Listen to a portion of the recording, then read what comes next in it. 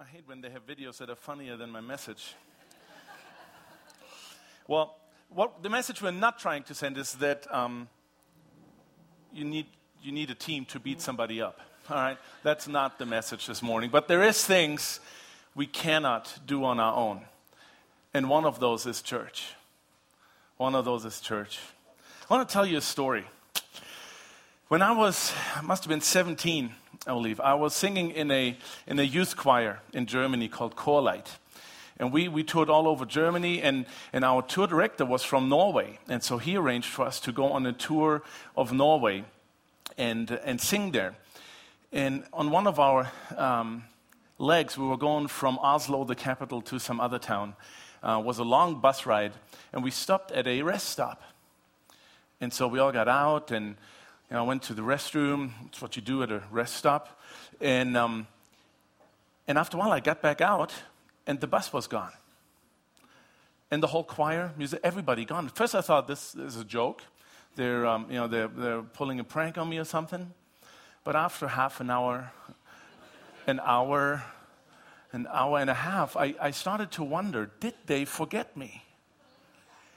And it turned out they had. Every time when we got back on the bus, the choir director, Egil was his name, he would go and say, everybody here? Look around, left, right, everybody there that's supposed to be here? And apparently everybody must have said yes, because they took off. And they didn't notice until they got to their destination several hours later. Nobody noticed I was missing, which might tell you something about my singing abilities. If in a choir you're not missed. But I tell you, that didn't feel very good, because nobody noticed I was gone. Obviously, nobody felt I was important enough or felt close enough to me to notice that I wasn't there. I know that many of you walk through life like that, feeling that nobody notices that you're not there. I know many of you feel like that at church. Maybe you feel like that here this morning. Feeling that people just don't notice when you're not there. Or maybe worse, they don't notice even when you are there. Feeling insignificant, lonely, and alone. I don't want to see any hands, but any of you feel that way? Anybody feel like that here this morning? We live in a society that really almost encourages us to live increasingly anonymous, doesn't it? I mean, you can do almost anything out of the privacy of your home. You might go to work, sit in your cubicle, get back home, but we can do anything from home now, can't we? We shop from home, we drive through at the bank, we play on our computer instead of meeting with friends. We even make friends on the computer, on Facebook. Anybody my Facebook friend here? Yay! See? We live in an increasingly anonymous society. And almost all of modern-day marvels and new inventions lead us to more and more isolation rather than community. A couple of years back, there was a news story in Germany about a lady who was found dead in her apartment. What was newsworthy about that is that when she was found, it was discovered that she had been dead sitting in her living room chair with a running TV, apparently for 6 months. The only reason why it was noticed is because the neighbors couldn't stand the smell anymore. Nobody noticed. No family members. Apparently no friends missed her. No neighbors took enough interest to realize that they hadn't seen her in 6 months. Can you imagine that funeral? One lonely funeral. But you know what's worse than a lonely funeral? It's a lonely life. And a lot of us live it. You and I, we were made and we need community. We were made for and need community. We need intimate relationships to survive. Do you know what? We've talked about community quite a bit this last year. As I've looked through our messages, we've talked about you needing community quite a bit. And we're going to talk a little bit more about that this morning. But I want to focus on another aspect of community this morning a little more.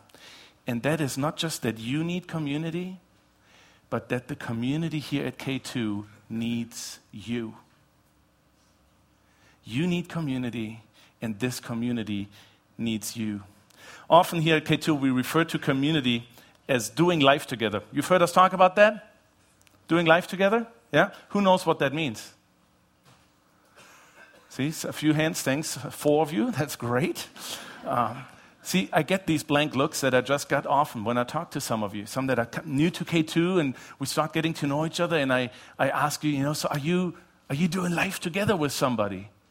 And I get this. Meaning, what are you talking about? I get this blank look. Oftentimes, we don't know anymore. What do we mean with doing life together? Because it's not normal anymore. It's not normal for us to live in a way where we share our joys and our struggles and our victories with other people. And it really needs to be relearned. I met somebody here recently, and we're becoming friends. And when I first talked to him about being connected at K2, and I invited him to our Life Together group, which is what we call our small groups. Call them Life Together groups. I said, hey man, why don't you come and join us for our Life Together group on Sunday nights? You know what he said to me? And he gave me permission to share this. He said, Christian, I haven't had a friend in decades. I don't even know what being in a relationship looks like. He said, you don't want me in your group. I'm socially handicapped.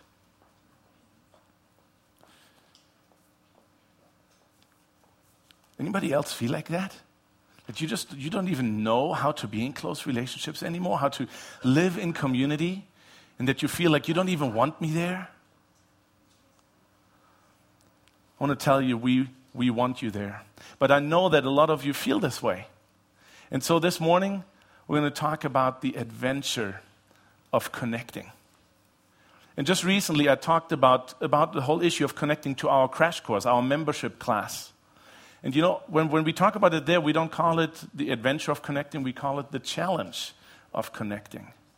And an adventure always is a challenge, otherwise it wouldn't be an adventure. But what does a challenge mean?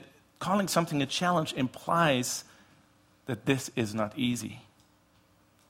Being in close, meaningful relationships is a challenge.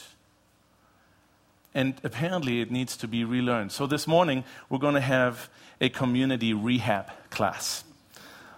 And we're going to discover together, what does it really mean? What does the Bible tell us about being in community? What are the ingredients of community, the way God intended it to be? And maybe you and I together can relearn what community means. And maybe we can get you back into meaningful community. So let me pray before we do that. Heavenly Father, I thank you so much for your word, and thank you that you have revealed yourself in your word, and that you in yourself, Father, Son, and Holy Spirit, you are a community. And you've created us for community with you and for community with each other, so that our relationship with you is lived out in our relationships with each other here. Lord, I pray that this morning we would start again to get a glimpse of what you have in mind when you talk about community that we are supposed to have with each other. Pray that you would light a fire in us again with a desire to connect and build meaningful relationships with one another. So let's pray that you would speak to our hearts this morning. In Jesus' name, amen. All right, so I want to talk about 4 ingredients to community this morning that are necessary and important for us to have if we are going to have meaningful relationships with each other the way God intended them. And the first ingredient we're going to talk about is love. Yeah, lovey-dovey sounds a little cheesy maybe, but love is the number one ingredient that we need to have. And it's probably not the kind of love that you think about when you first hear that word. Jesus says this to his disciples on his last evening with them. In John chapter 13, verses 34 through 35, he says this. He says, a new command I give you, love one another. As I have loved you, so you must love one another. In verse 35, by this all men will know that you are my disciples, if you love one another. a new command I give you, love one another. When I read this, every time it just strikes me that he calls this a command. He says, love one another. Just love one another. It'd be like me going up to my wife, when I propose to her and say, you love me. Now, here's a ring. I mean, the way we know love, it just doesn't work that way. Anybody tried that before? If you have, let me know how that worked out, because I'd really like to know. Because sometimes I'd like to just say it, but he said, I command you to love one another. And he doesn't say, love those who are like you, or love those who dress like you, who vote like you, who think like you, or those that agree with you. He just says, love one another. It's my command to you, love one another. How can you command love? You know why he can command love? Because he's not telling them to feel a certain way. He's not telling them, hey, John, feel really cozy and fuzzy about Peter here, please. He's not telling them to feel a certain way. He's telling them to live a certain way. Jesus is talking about making a decision to live sacrificially, to live giving, to live in a way that seeks others, that seeks their interest above their own. That's what he's telling them to do. He's telling them to live a certain way. He's telling them to set certain priorities and make certain decisions in their lives that will affect the people around them. Can you imagine being part of a community that actually does that actually lives that out, that lives to give to each other, to sacrifice for one another, to think about the other one before yourself? And can you imagine being part of that community and have somebody be in need? Can you imagine being part of that kind of community and somebody feel ignored and lonely and unwanted? I can't imagine, if we were actually to live that out, that this is how people would feel here. You see, the key is not to get in community to just receive love. Now, there's times in our lives where we are and need to be in a receiving mode. That's all right. But we can't come to community with the underlying motive to receive and get. He's telling them, you live, don't just receive love, love one another and live that out. Make decisions that reflect that. Boy, I want to be part of a community like that. And you know what? I feel like I am. I feel like I am here. You need community. But this community needs you. And it needs you acting out your love for others. That's what we need. Love is the number one, first ingredient. The second ingredient that the Bible tells us about is commitment. It's commitment to community. The writer of Hebrews says this in chapter 10, verse 25. It says, let us not give up meeting together as some are in the habit of doing, but let us encourage one another. It says, let us not give up meeting together. So again, loving each other also is a commitment. It's not a feeling. And love is lost my train of thought. The commitment, again, that we're talking about here is not a commitment. Sorry, I'm totally lost my train of thought. The commitment that he's talking about here is a commitment to community. It's a commitment to be in each other's lives, whether it's convenient, whether it feels good or not. It's a commitment to doing life together, even if and especially when it gets hard. And when it becomes inconvenient. Our Life Together group meets Sunday night at our home. And Sundays are really tough and long days for me oftentimes. I get up this morning, got up at 5:30 to come here and go back over things and still lose my train of thought. But early days, and then you speak twice and it really takes it out of you. When I come home Sundays, I'm just a vegetable. I'm just emotionally and often spiritually drained, and gives me a good excuse to lay on the couch and watch NFL. But they're really long days, and I'm pretty much done when I come home. And then at 6 o'clock o'clock there looms Life Together group. And oftentimes I lay there in the afternoon on Sundays and think, oh man, I just want to relax. I just want to chill and just rest this evening. And oftentimes there is that impulse of, oh man, can we maybe move it somewhere else? But then when it happens, when our Life Together people show up at 6 o'clock with their yummy food for potluck, and we start sitting around the table and we start sharing stories of what went on this week. And then at 7 o'clock we sit down with kids running all over the place and we start talking about the message, and they pick me apart every Sunday. And we start discovering, okay, well, how does what we talk, and we get into each other's lives and we pray together. I tell you, without exception, on a Sunday night when I finally then kick him out of my house at 9 o'clock, it's like, man, I'm so glad we did this. I am so glad we did this, even though I didn't really feel like it, and I was really tired, and it didn't feel convenient. But there is yet to be a Sunday when they leave when I don't feel enriched. And that wouldn't happen if we weren't committed to making it happen. Committed to meeting on Sunday night at 6 o'clock at our house. It's a commitment. Again, it doesn't always feel great at first. It doesn't feel convenient. There's a lot of excuses that I could come up with every Sunday, but when we follow through on that commitment, it is such a blessing that we receive from the community with those people.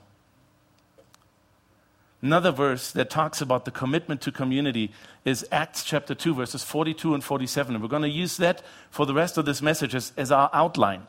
It describes the community of the church early on, right after Jesus left them, right after Pentecost, when really that's the birthday of the church. This is how their community is described.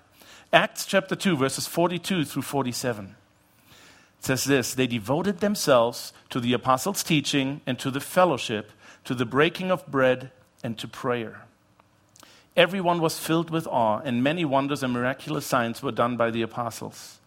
All the believers were together and had everything in common, selling their possessions and goods. They gave to anyone as he had need.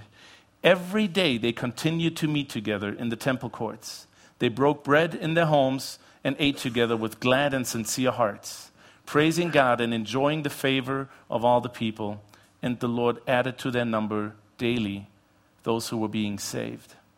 So I want to draw your attention to a couple of different words and verses in here. It says they devoted themselves to the apostles' teaching, to the teaching of God's word, and to fellowship. They were devoted to fellowship with each other, devoted to community. And then in verse 46, every day they continued to meet together. They devoted themselves to this. I looked up that word. What does that mean today? What did it mean back then? What does the word devoted really mean and entail? And this is how it's defined.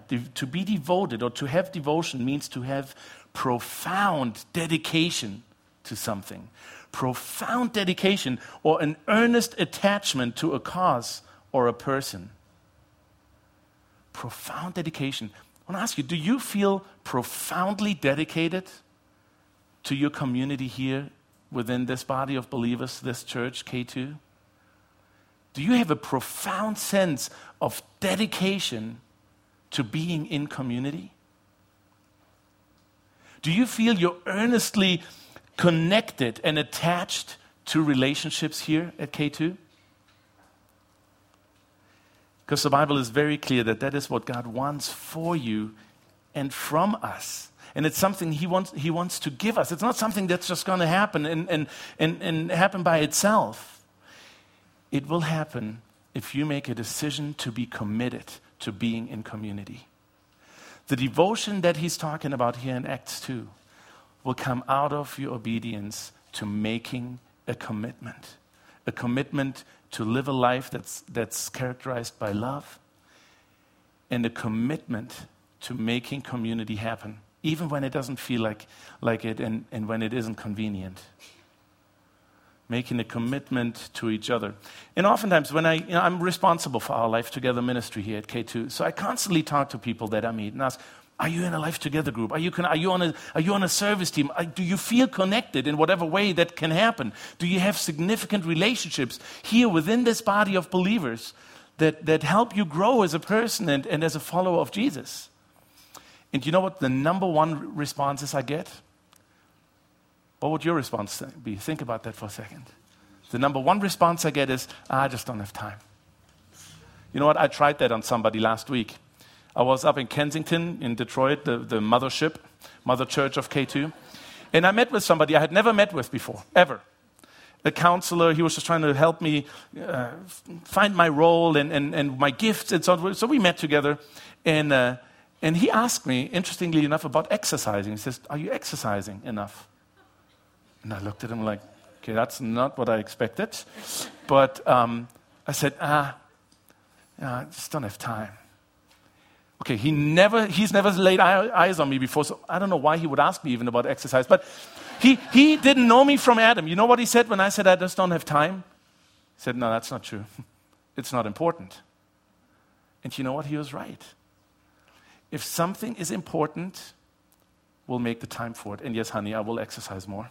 I would say that the excuse of I don't have time to be in a group or I don't have time to be connected at K2, that might be true for 0.1% of you. Maybe. But I guarantee you that for 99.9% of you, if you are not in significant relationships here, it really comes down to that it isn't that important to you. That it is not a priority, because if it was, you would make it happen. You would pursue it. And you know what? Maybe you have, and it didn't work out. Well, hopefully we can talk about that some. But it is a question of priority and commitment. If it's a priority, you will commit yourself to it and pursue it. And it takes your initiative. I can't force you in a Life Together group. I could try, but I don't think that'll work. It takes your initiative, your decision, and your commitment. And a few weeks ago, we talked about, God, what were you thinking about His whole plan for creating us? We talked about that part, a large part of His purpose for us is to be in relationships. We were made for relationships. And it's part of His purpose for us. And it is essential to our growth as a follower of Jesus. Remember the video, a few things you can't do alone? You will not grow spiritually beyond a certain point in isolation. It will not happen. It will not happen. And your experience of God on a daily basis, part of God's design is that your experience of Him comes through the rest of us. That's why we're called the body of Christ. We represent Jesus, and part of your experience of God on a daily basis is through the rest of us. As crazy as that sounds. But if you're not in community, if you're not committed to being in community with other followers of Jesus, you will miss out on a lot of what God wants you to experience with Him.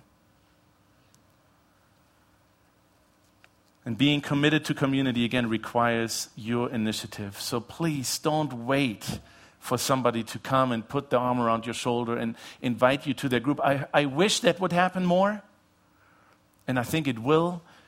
But this is your invitation. You are invited into community at K2. You are invited into our Life Together groups. You are invited onto our service teams where real community can begin to happen. So please take the initiative. Even today when you leave here, go to the Life Together table.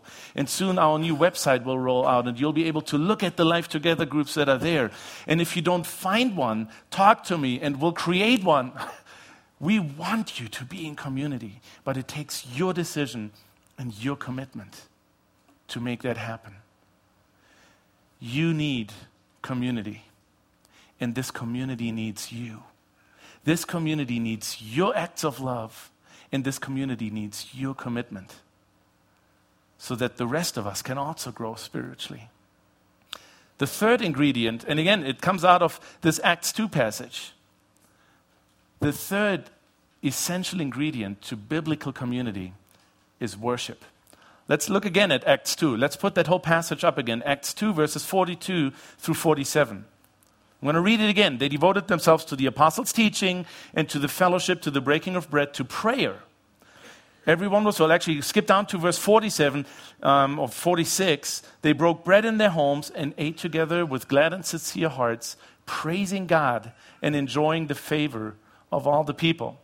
So when I said worship, you probably thought, oh, we're going to get up and sing. No. worship is not just singing. Singing is one expression of worship. When I talk about worship being an essential ingredient of our community, I'm talking about meaningful spiritual components. It doesn't mean every time you get together with a group of people from K2, you need to have a prayer meeting, or you need to grab a guitar and sing Kumbaya. What it means is that worship is more than all that. Worship is our lives honoring Jesus. That's worship. And so when I mean worship needs to be part of our community, what I mean is that the underlying purpose and the ultimate goal and result of any community that takes place should be that you grow closer to Jesus and into a life that honors God. And that can happen whether you have a continue the conversation group on Sunday night where you talk about the message, or you have a play night where you play poker with chips, okay, with plastic chips, or whatever community you have. But that ultimately that your being together and doing life together will lead in each one of you being challenged in your faith and grow through your community with each other. That's what I mean with worship being part of our community. Now, they were devoted to the apostles' teaching. Now, I'm not an apostle, but I'm teaching this morning. So what that means is being devoted to God's word and learning from it, prayer, praising God. All those are part of that. But community is not complete until it has a spiritual component.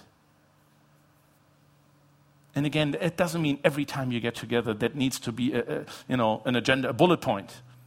But it needs to be part of your purpose for community. And I want to tell you, if you are in my Life Together group and you're invited, then I will tell you, I will be committed to have a vested interest in your spiritual growth and in your spiritual well-being, and that there would be progress. And for those of you that are in my group, who's in my group here? I hope that if you are in my group, that you have a vested interest in my spiritual growth. Even as a pastor, I need to grow just as much as any of you do. And that needs to be part of every community that we're in. Because in these communities is where we can really get to know each other, where we can really, really know each other to the point where we can challenge each other on certain issues, where we can encourage each other in areas of potential growth, where we can learn from each other's experience. That can only happen if we know each other and if we open our lives to one another. So if you want to grow spiritually, and you're here this morning, so I'm assuming you are interested in spirituality and in growing in your faith. If you want to grow, you have got to find a community that will have a vested interest in your life, in you personally, and in your spiritual growth, and in helping you become a more devoted follower of Jesus. So if you want to grow spiritually, you need community. And this community, this church, needs you because we want to grow spiritually. And you have a unique contribution to make to the spiritual development and growth of this body of believers. You need community, and this community needs you. The last ingredient that I want to talk about is one that we value very, very much here at K2. Not that we don't value the other ones. I guess we value them all. But this one is one that, to me, sets K2 apart from a lot of other communities that I've been involved in. And that last ingredient is authenticity. Authenticity. Let's go back to Acts 2, 42 through 47.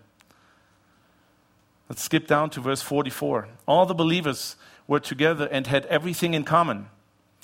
And they had everything in common. That's pretty open, being pretty open with each other. In verse 46, they met in their homes and ate together with glad, and this is really what I want to zero in on, with glad and sincere hearts. They met together in their homes with sincere hearts. When I read this, it sounds to me like there was unbelievable unity and community to take place. To feel safe, to share everything you have and have everything in common.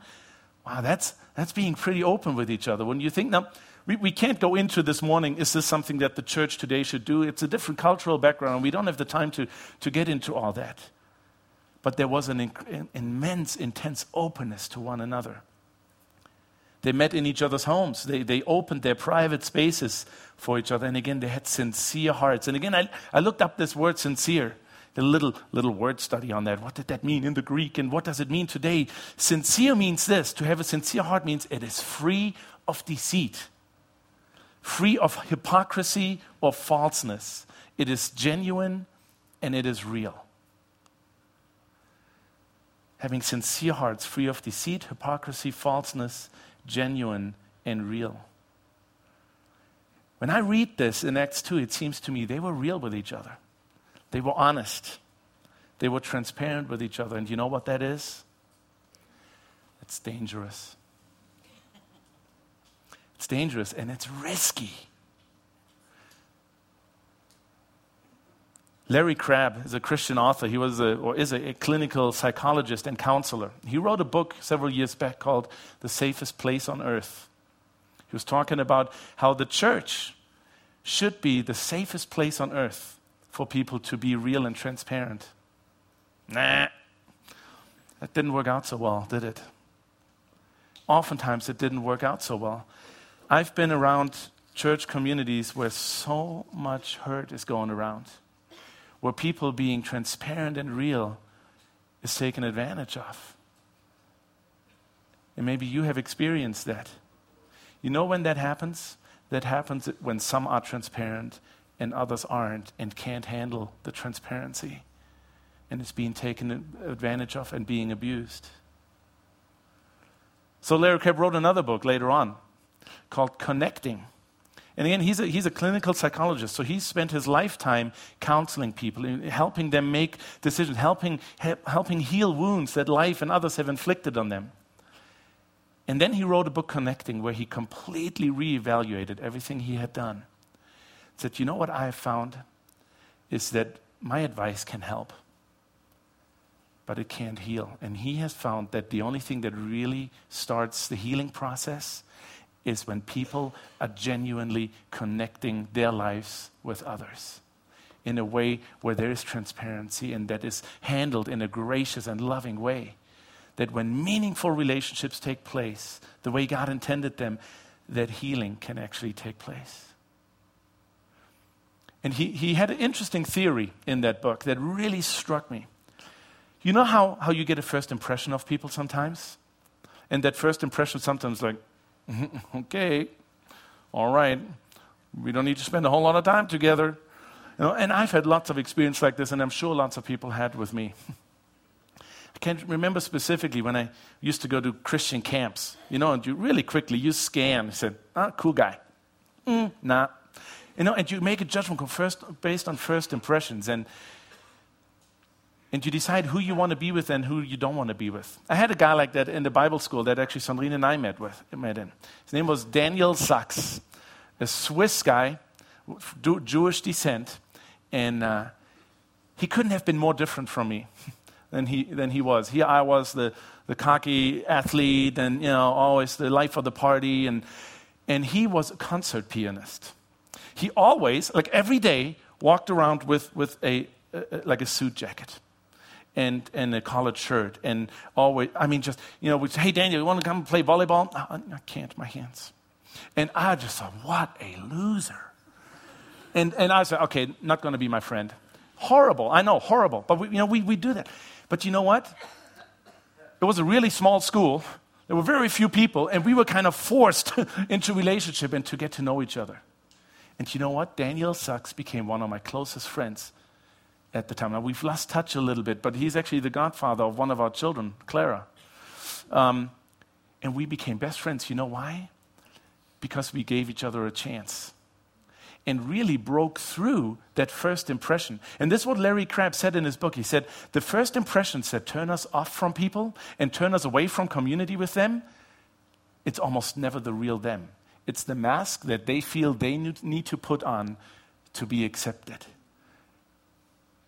He says, if we give people a chance to get below that mask, everybody's likable. And everybody, you can have community with anybody if we're just willing and create a safe environment where people are willing and dare to take those masks off and show the real self and be authentic. And I don't know about you, I've found that to be true. That if I really give people a chance, they are likable. You know, when I first met Dave Nelson, no, I'm just kidding. No. You know, and again, being authentic, taking that mask off, you've probably tried that before and it backfired. And if that happened here at K2, I just want to tell you, I want to apologize and ask your forgiveness. Because our prayer as a leadership here at K2 is that this would be the safest place on earth for you to be authentic, for you to be who you really are and who God made you to be. And that doesn't mean we're going to agree on everything all the time, but it means we're real with each other. And yes, again, there's risk involved and there's dangers, but the freedom that comes from taking off that mask and living authentically is worth those risks. Because I've lived with that mask, and I needed to be this cocky athlete that I pretended to be because I thought that's going to help people like me. It's exhausting to keep that up. Any of you exhausted of playing a game and of pretending to be somebody you're not so that people will like you and then they end up not liking you for the mask that you're wearing? I pray that K2 would be the safest place on earth for you to take off your mask and be real, be authentic. That can only happen. That can only happen if you come into community to love, to be committed, to give spiritual input, and to be authentic. You need authentic community. And this community needs you to be authentic if we are going to grow. Ephesians 4:16 says this, and we've quoted this a couple of times, I know this last year, but it's really, really important in this context. Ephesians 4:16 says, "From him, the whole body, joined and held together by every supporting ligament, grows and builds itself up in love as each part does its work." So what it's talking about, for us to be the body of Christ, to really function as the community that we're intended to be, we need you. We need you to be the part that God created you to be. And this morning, He created me to be the mouth. He's created our connections team to be the hand that serves you coffee and the parking lot guys to be the cart that drives you to the door. And you have a part to play. I don't know what you were created to do, a lot of you. Maybe you're another hand. Maybe you're a ligament, a foot, an eye. I don't know. But you are an important part for this body of followers of Jesus. And for us to be the community that He wants us to be, we need you to be in that place. We need you to be connected here so that we can experience community to its fullest.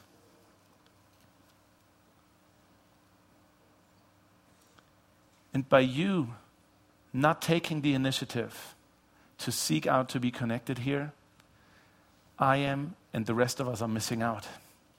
We're missing out on what you have to offer to this community.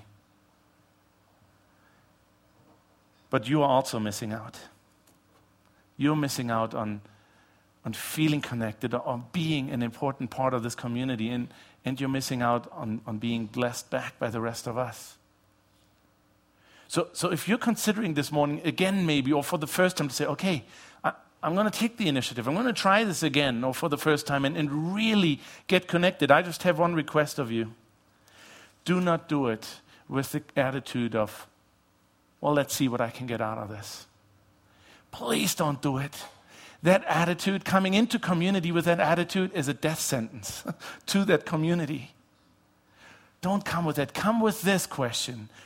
What can I give? What can I contribute?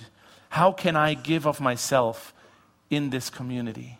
And I guarantee you, this is a backward biblical principle. By you coming, wanting to give, I promise and guarantee you, you will receive. come with the question, what can I give? What is my part? How can I give my life away here? How can I get connected in community? And you will receive. I started out by telling you the story about me being left behind in Norway. Sounded kind of romantic, didn't it? I wasn't missed by anybody. Nobody noticed I wasn't there. And again, maybe that is how you feel here at K2. You don't show up on a given Sunday and really nobody cares. You feel that way. Nobody notices you're not here. And you know what? I got to tell you, at a church of this size,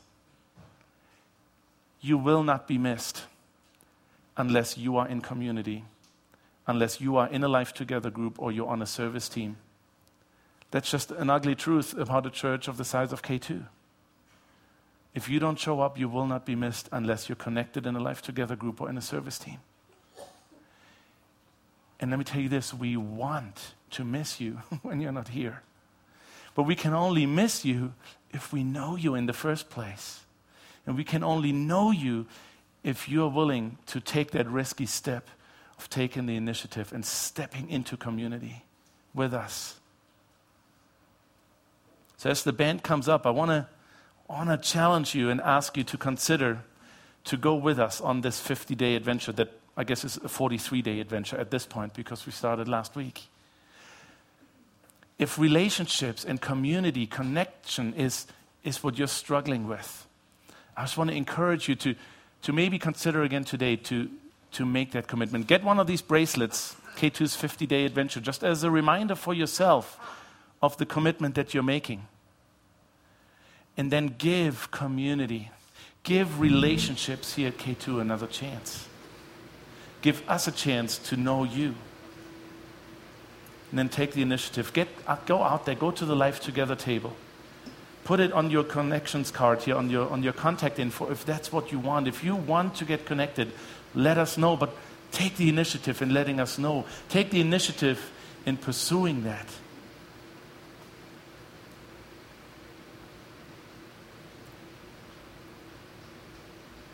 Because God does not want you to live your life with Him in isolation. He's placed us here to be your community and to help you grow and allow you to help us grow.